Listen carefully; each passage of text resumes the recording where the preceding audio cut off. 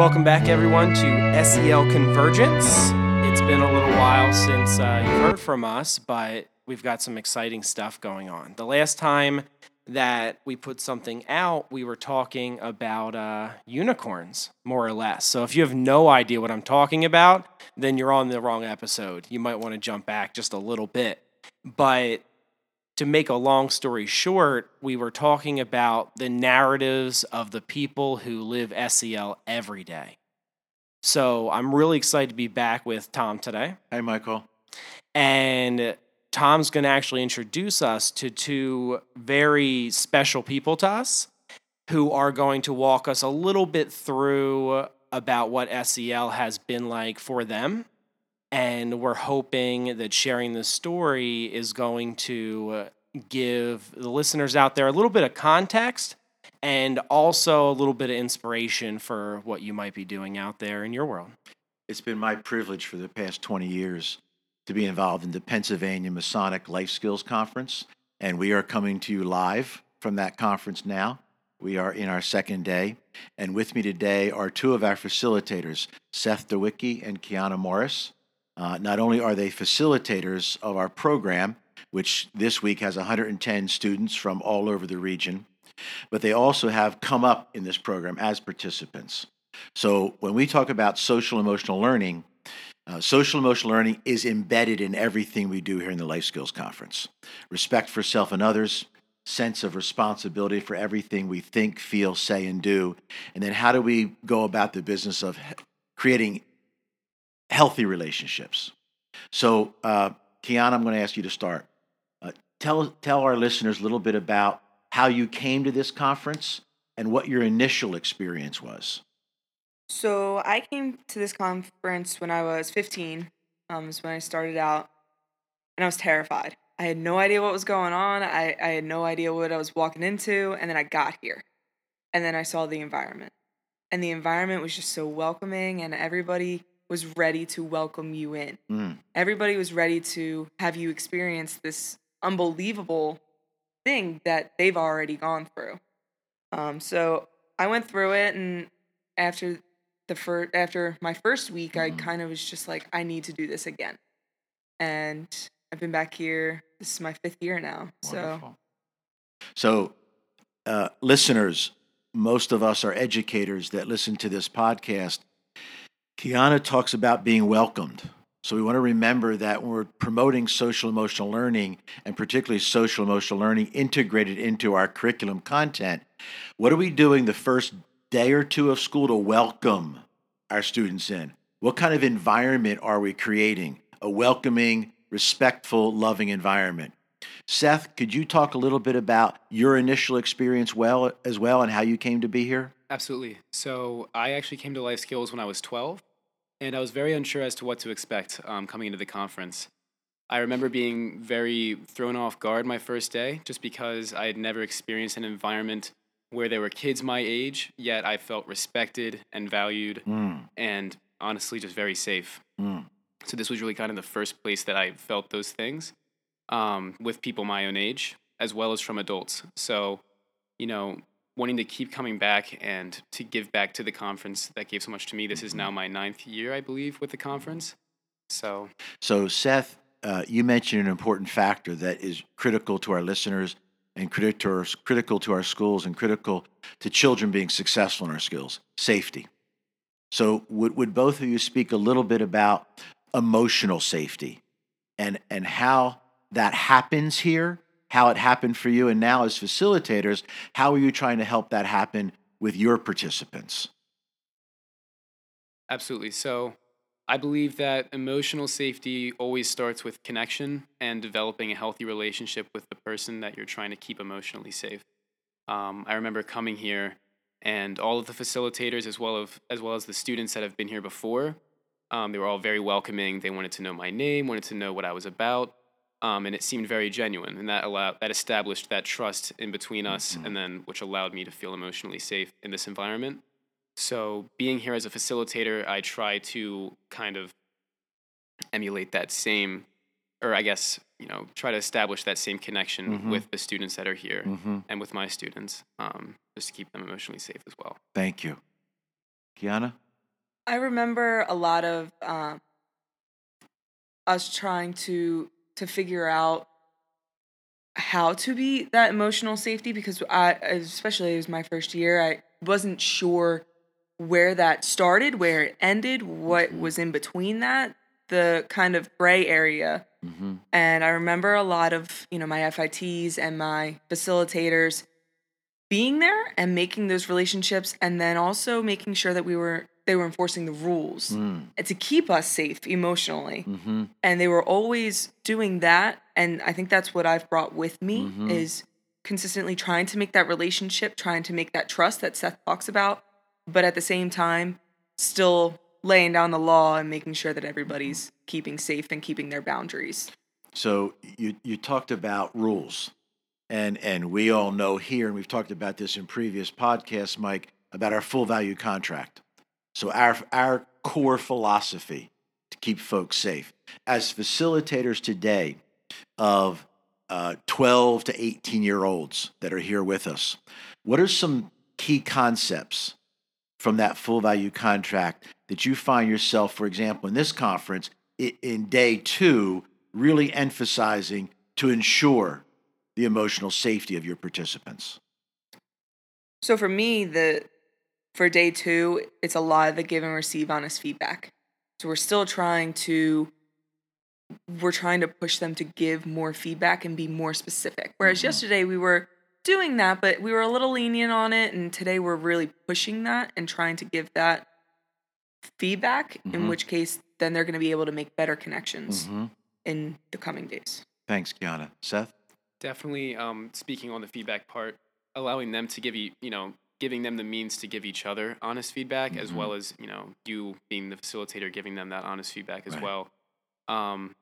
And then speaking further, in past years, a lot of the times groups may kind of get started off on the wrong foot. So speaking towards the part of the full value contract that says to just let things go sometimes, and to keep yourself emotionally safe as well as those around you, I think is also very important. So you both, for me, just mentioned two critical pieces of the full value contract, the idea of feedback. And when we talk to our educator friends, we talk about specific, descriptive, observable behavioral feedback. So as I had the privilege to visit a group today, I heard folks saying to their facilitators, well, we communicated well. And of course, those that I would explore that and say, well, what specifically did you do well that was positive communication?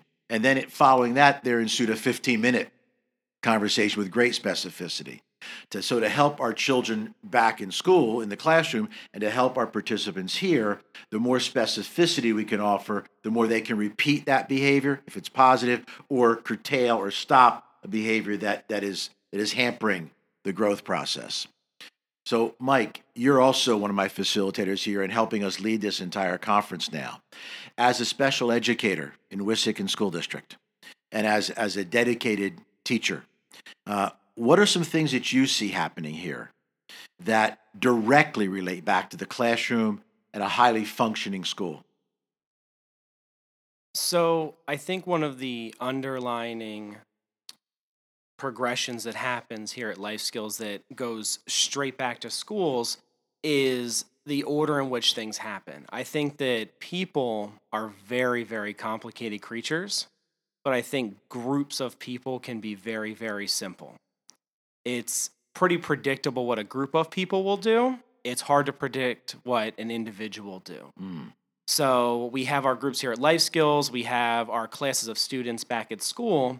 And when you have those groupings of kids, it's important to remember that the things that get us excited, like building that language and building understanding so that our students, our campers, our conferees can build those meaningful connections with what's happening and then also with each other. That's not what happens first. What happens first is you build your environment, you build your climate, then your culture, and you provide an open invitation.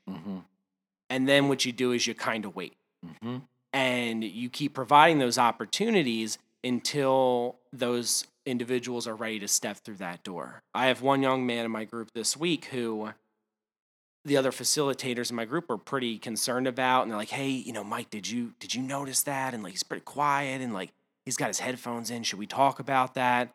And I told him no, because the invitation is out there. Mm-hmm. He knows the door's open, but he hasn't bought into the culture yet.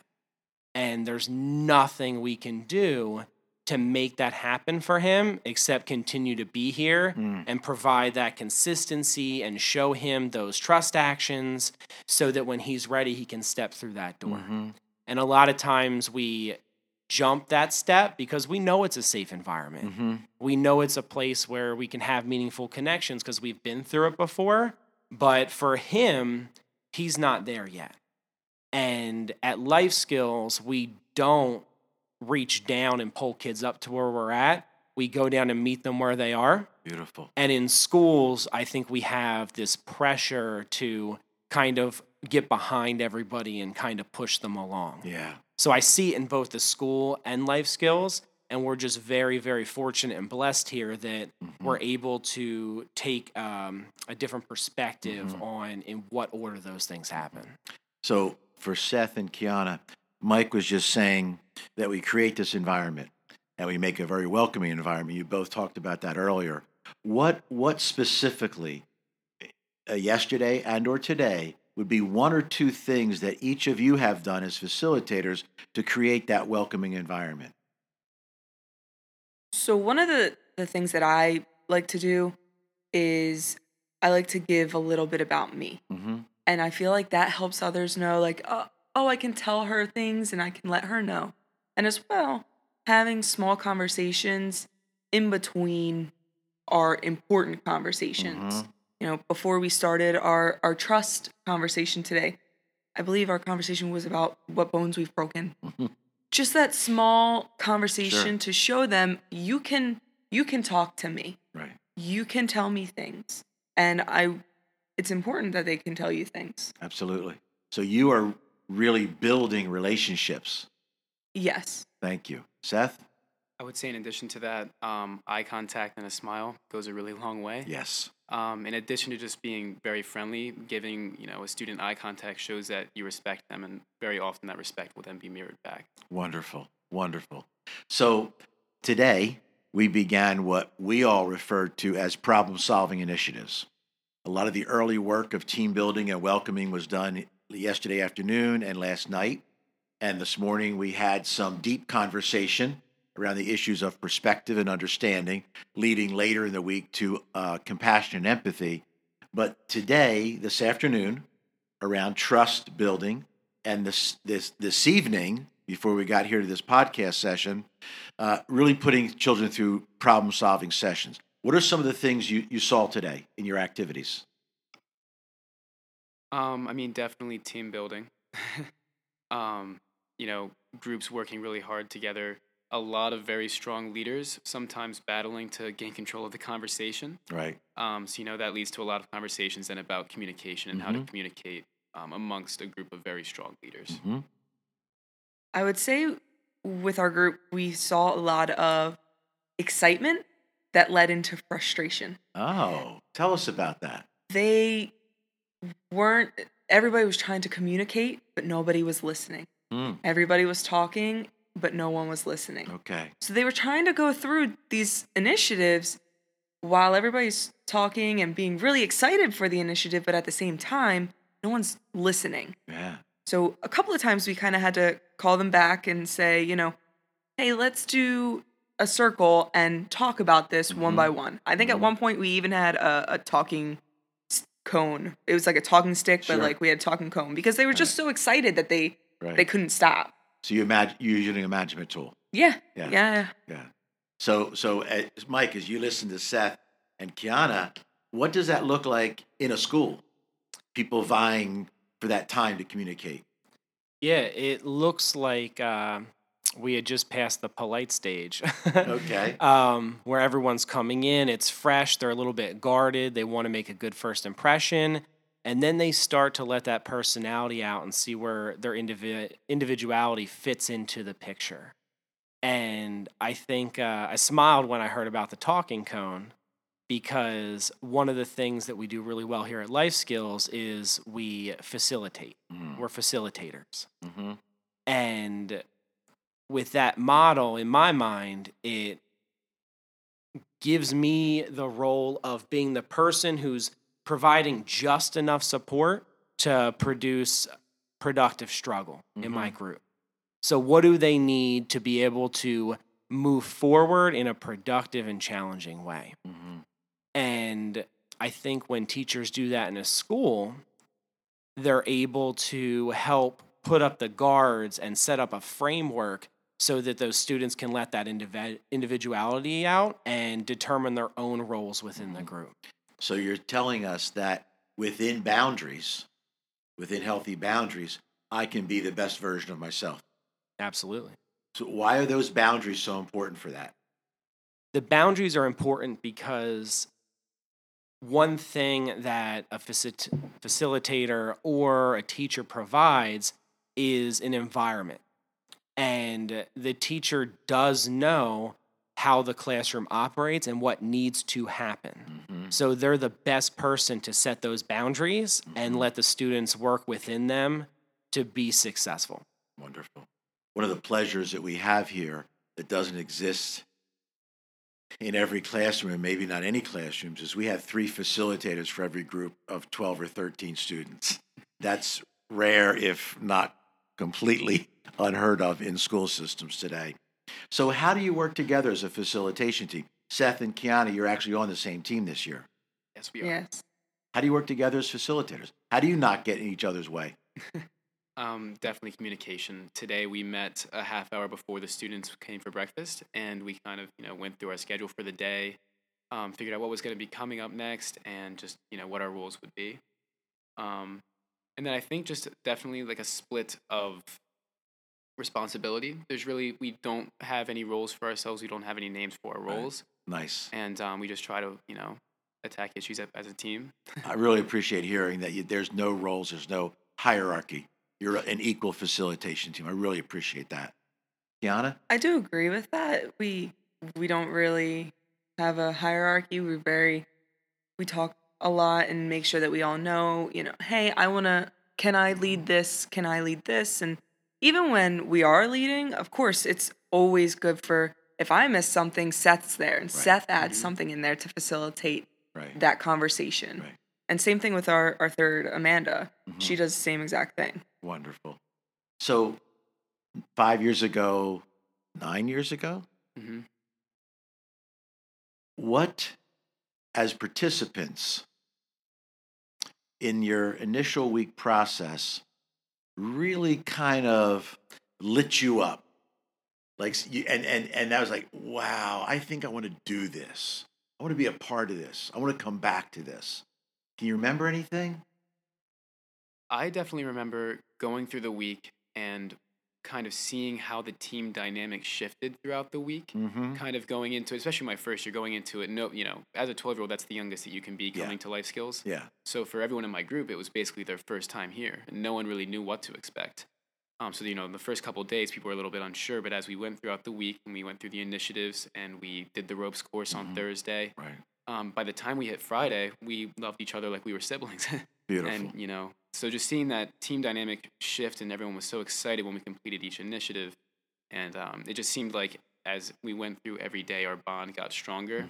I knew that I wanted to come back the next year. Yeah. I want to hear from Kiana, but I want you to come back to that we loved each other.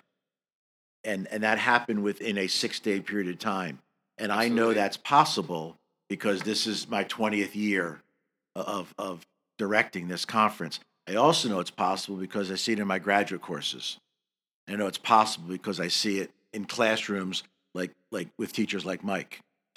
How about you, Kiana? I think I'm going to kind of piggyback off Seth here in that dynamic. But for me, what sticks out the most is the last day.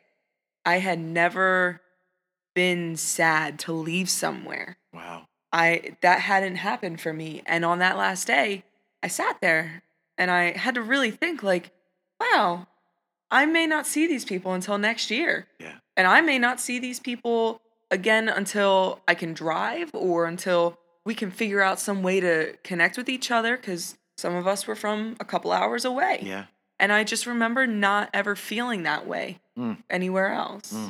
And I think that's the moment that I just kind of was like, I need to do it. So you're telling us about a first time in your life experience. Can you put a word on that? An identifier? You felt this on the last day. You felt what? Bittersweet, I guess, would be one word to use. Okay.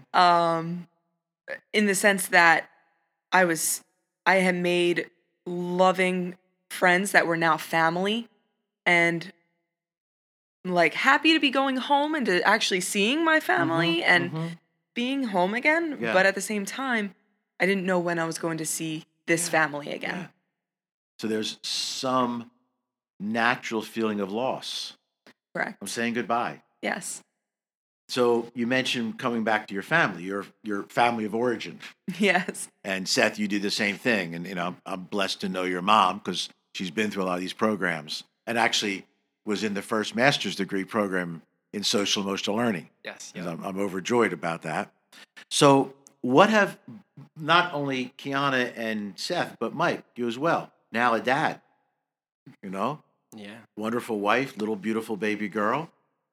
What have you brought back specifically from what happens in this life skills conference? What have you brought back to your other life, your families, your schooling, your work?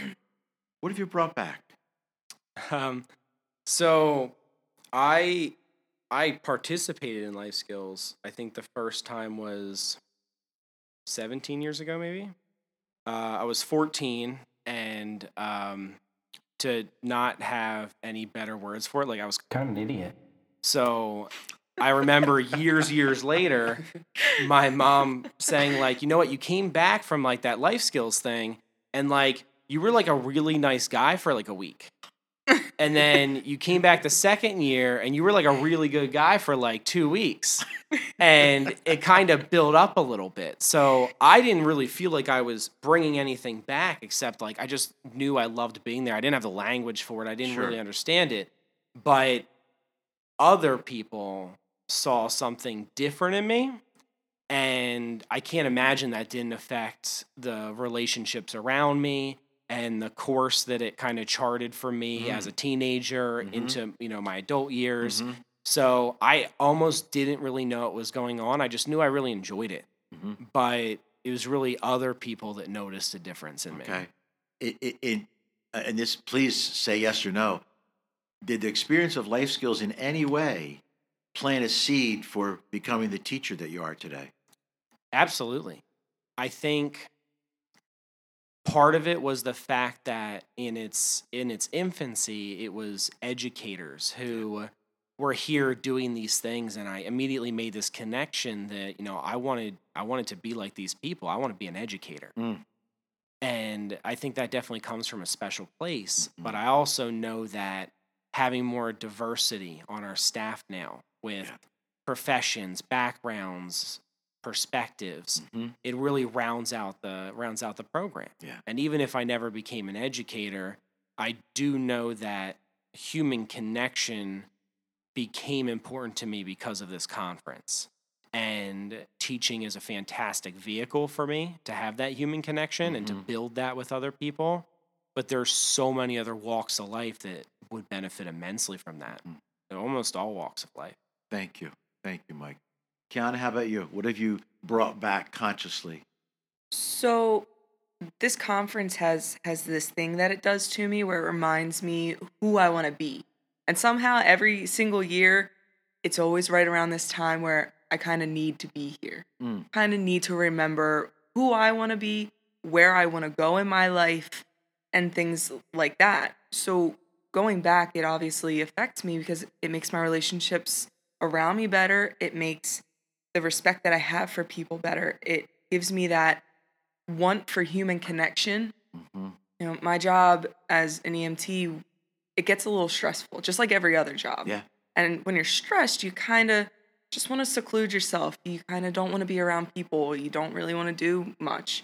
Whereas that's how I was feeling before I got Mhm. here. And then I got here and realized, no, this is who I want to be. I want to be the person who's helping and teaching and showing kids, how to be better leaders and, making those human connections.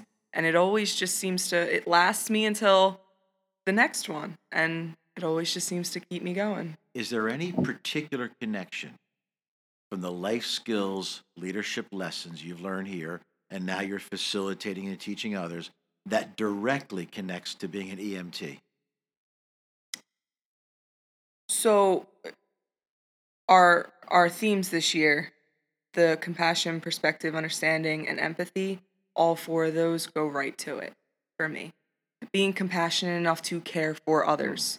2 a.m, no one wants to get up and take care of somebody. Yeah. But with that compassion, I can. With that empathy, I'm able to go and feel bad for somebody who's in pain. Just because I don't think the pain would be bad for me doesn't mean it's not bad for them. Yeah. And perspective, knowing where people are coming from, seeing it through those different lenses, and just understanding everything, understanding how all of those relate to each other, and going back to my job. Thank you. Seth, how about you taking this back home? Definitely. Kind of going back to what Mike said, my mom used to say the same thing to me every year when I would come back as a participant. She would always say, for about a month, you're just this, you're a completely changed kid, and then you kind of start to go back. Slowly it just builds and builds over time. But I think, we really focused on 3 core values back when I was a participant before we kind of had these newer values starting to become instilled. And those were respect, responsibility, and relationships. Yes. And those really stuck with me going through junior high and high school. And, they really just allowed me to kind of navigate the different problems or opportunities that I would have in those moments. I definitely think that life skills had a big part to play in kind of my success as to where I am now. Now I'm in college. I became involved in a leadership program at school where we're kind of facilitating.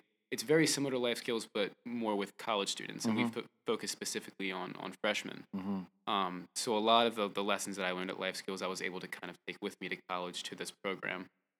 And now I'm planning on going to PA school, and again, I'm planning on taking a lot of the things that I've taken from life skills with me to PA school. Wonderful. And to become a PA. Wonderful. I'm very happy to hear that. Thanks to both of you. Mike, thank you to you. And we need to say quite explicitly, with an immense gratitude, thank you to the Masons of Pennsylvania. They have made the Life Skills Conference and all that we do in helping young people understand social emotional learning and understand their leadership skills and helping them find their best selves. They've done this for 20 years now. And 20 years ago, I simply and even somewhat naively simply brought an idea, and they said yes. And the Masons of Pennsylvania have been saying yes for 20 years. And they provide us this gorgeous facility in Elizabethtown. I've worked all over North America. I've never been in anything as beautiful as this. And they provide us with incredible financial support, emotional support. And so I'm very grateful to them. I'm very grateful to all of you. And I'm particularly grateful as we continue to grow. I'm grateful to school systems. One of my dreams has always been, before I'm done my work, to make sure that social emotional learning is integrated kindergarten through 12th grade in everything we do in the school districts across North America.